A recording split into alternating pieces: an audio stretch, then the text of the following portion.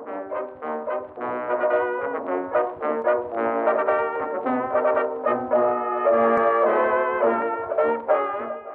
the Hagley Center for the History of Business, Technology, and Society, this is Stories from the Stacks. My name is Ryan Tate. I'm a PhD candidate in history at Rutgers University. I'm here at the Hagley doing research for my dissertation, which is called The Saudi Arabia of Coal, the Energy Crisis in the American West. And the project is sort of a labor and environmental history of energy development on the northern Great Plains since the 1960s, Wyoming, Montana, the Dakotas. And it's beyond just sort of a regional studies looking at how political and economic forces and shifting relationships actually to the Middle East are impinging on this region, on its landscape, on its political economy, and the social character. Coal kind of had a much stronger history in the region that went back a little further, and that also in many ways had reshaped that landscape, I think, in some of the politics in a more fundamental way. So the story really became a history of strip mining and of coal development. In 1960, that region produced less than 1% of American coal, and within about 30 years, it produced half.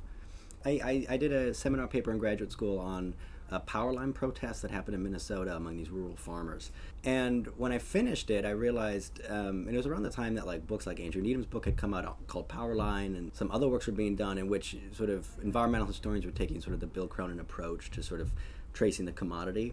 And I realized that I hadn't done that. And when I followed the power line back to where it originated, it was a brand new strip mine and coal generating facility in Underwood, North Dakota. And I thought, that's strange, because it's being built in 1973 or 1974.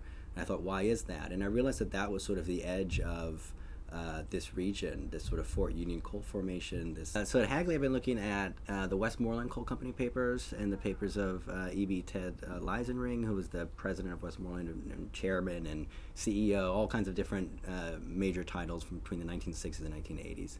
Westmoreland is interesting because they were actually one of the very first sort of Eastern coal companies to go west, to start like a Western coal venture. And there's a whole kind of shifting geography of coal production during this period, away from sort of Appalachia towards the west. And Westmoreland's kind of at the front of that. They go out in 1970 to the Crow Indian Reservation, and they in Montana, and they buy, I think, about a contract for something like 1 billion tons. And they begin their strip mining operations within the next few years, by about 74, I think. And so that Western venture is sort of part of the archive here, and Leiserling had kind of pushed that within the company, that it was considered to be a risky business.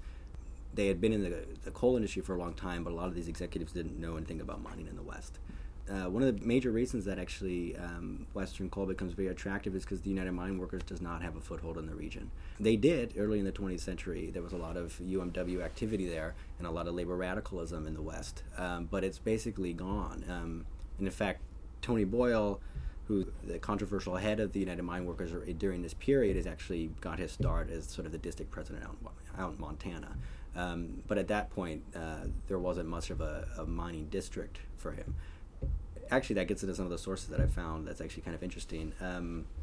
One of the documents that I came across, I've heard that story a lot, actually, that it was a perk for the companies to go west because of the UMW activity, or lack of UMW activity. But I actually found in the archives, in sort of their operational files, like a 60-page legal document that they had a lawyer draw up, because the big problem they had was that when they went west, they were kind of loosely affiliated. They kind of had a branch. And one of the problems under their contract with United Mine Workers is that it applied to any subsidiary or any affiliate of Westmoreland. So they realized after they had started their Western operations that they might have accidentally left the door open for the United Mine Workers to walk in and claim collective bargaining rights. So they quickly had to basically erect barriers between their home office in Philadelphia and their branches out west. And I had never seen that before, so this was actually really exciting. So my favorite part actually was the memos that happened after that document was released to the executives. So they start sending memos back and forth pretty frantically about how to follow the lawyer's legal advice to create, and in these documents they're saying things like, quickly, if you're the West Coast people, scratch out Westmoreland Coal Company from your letterhead.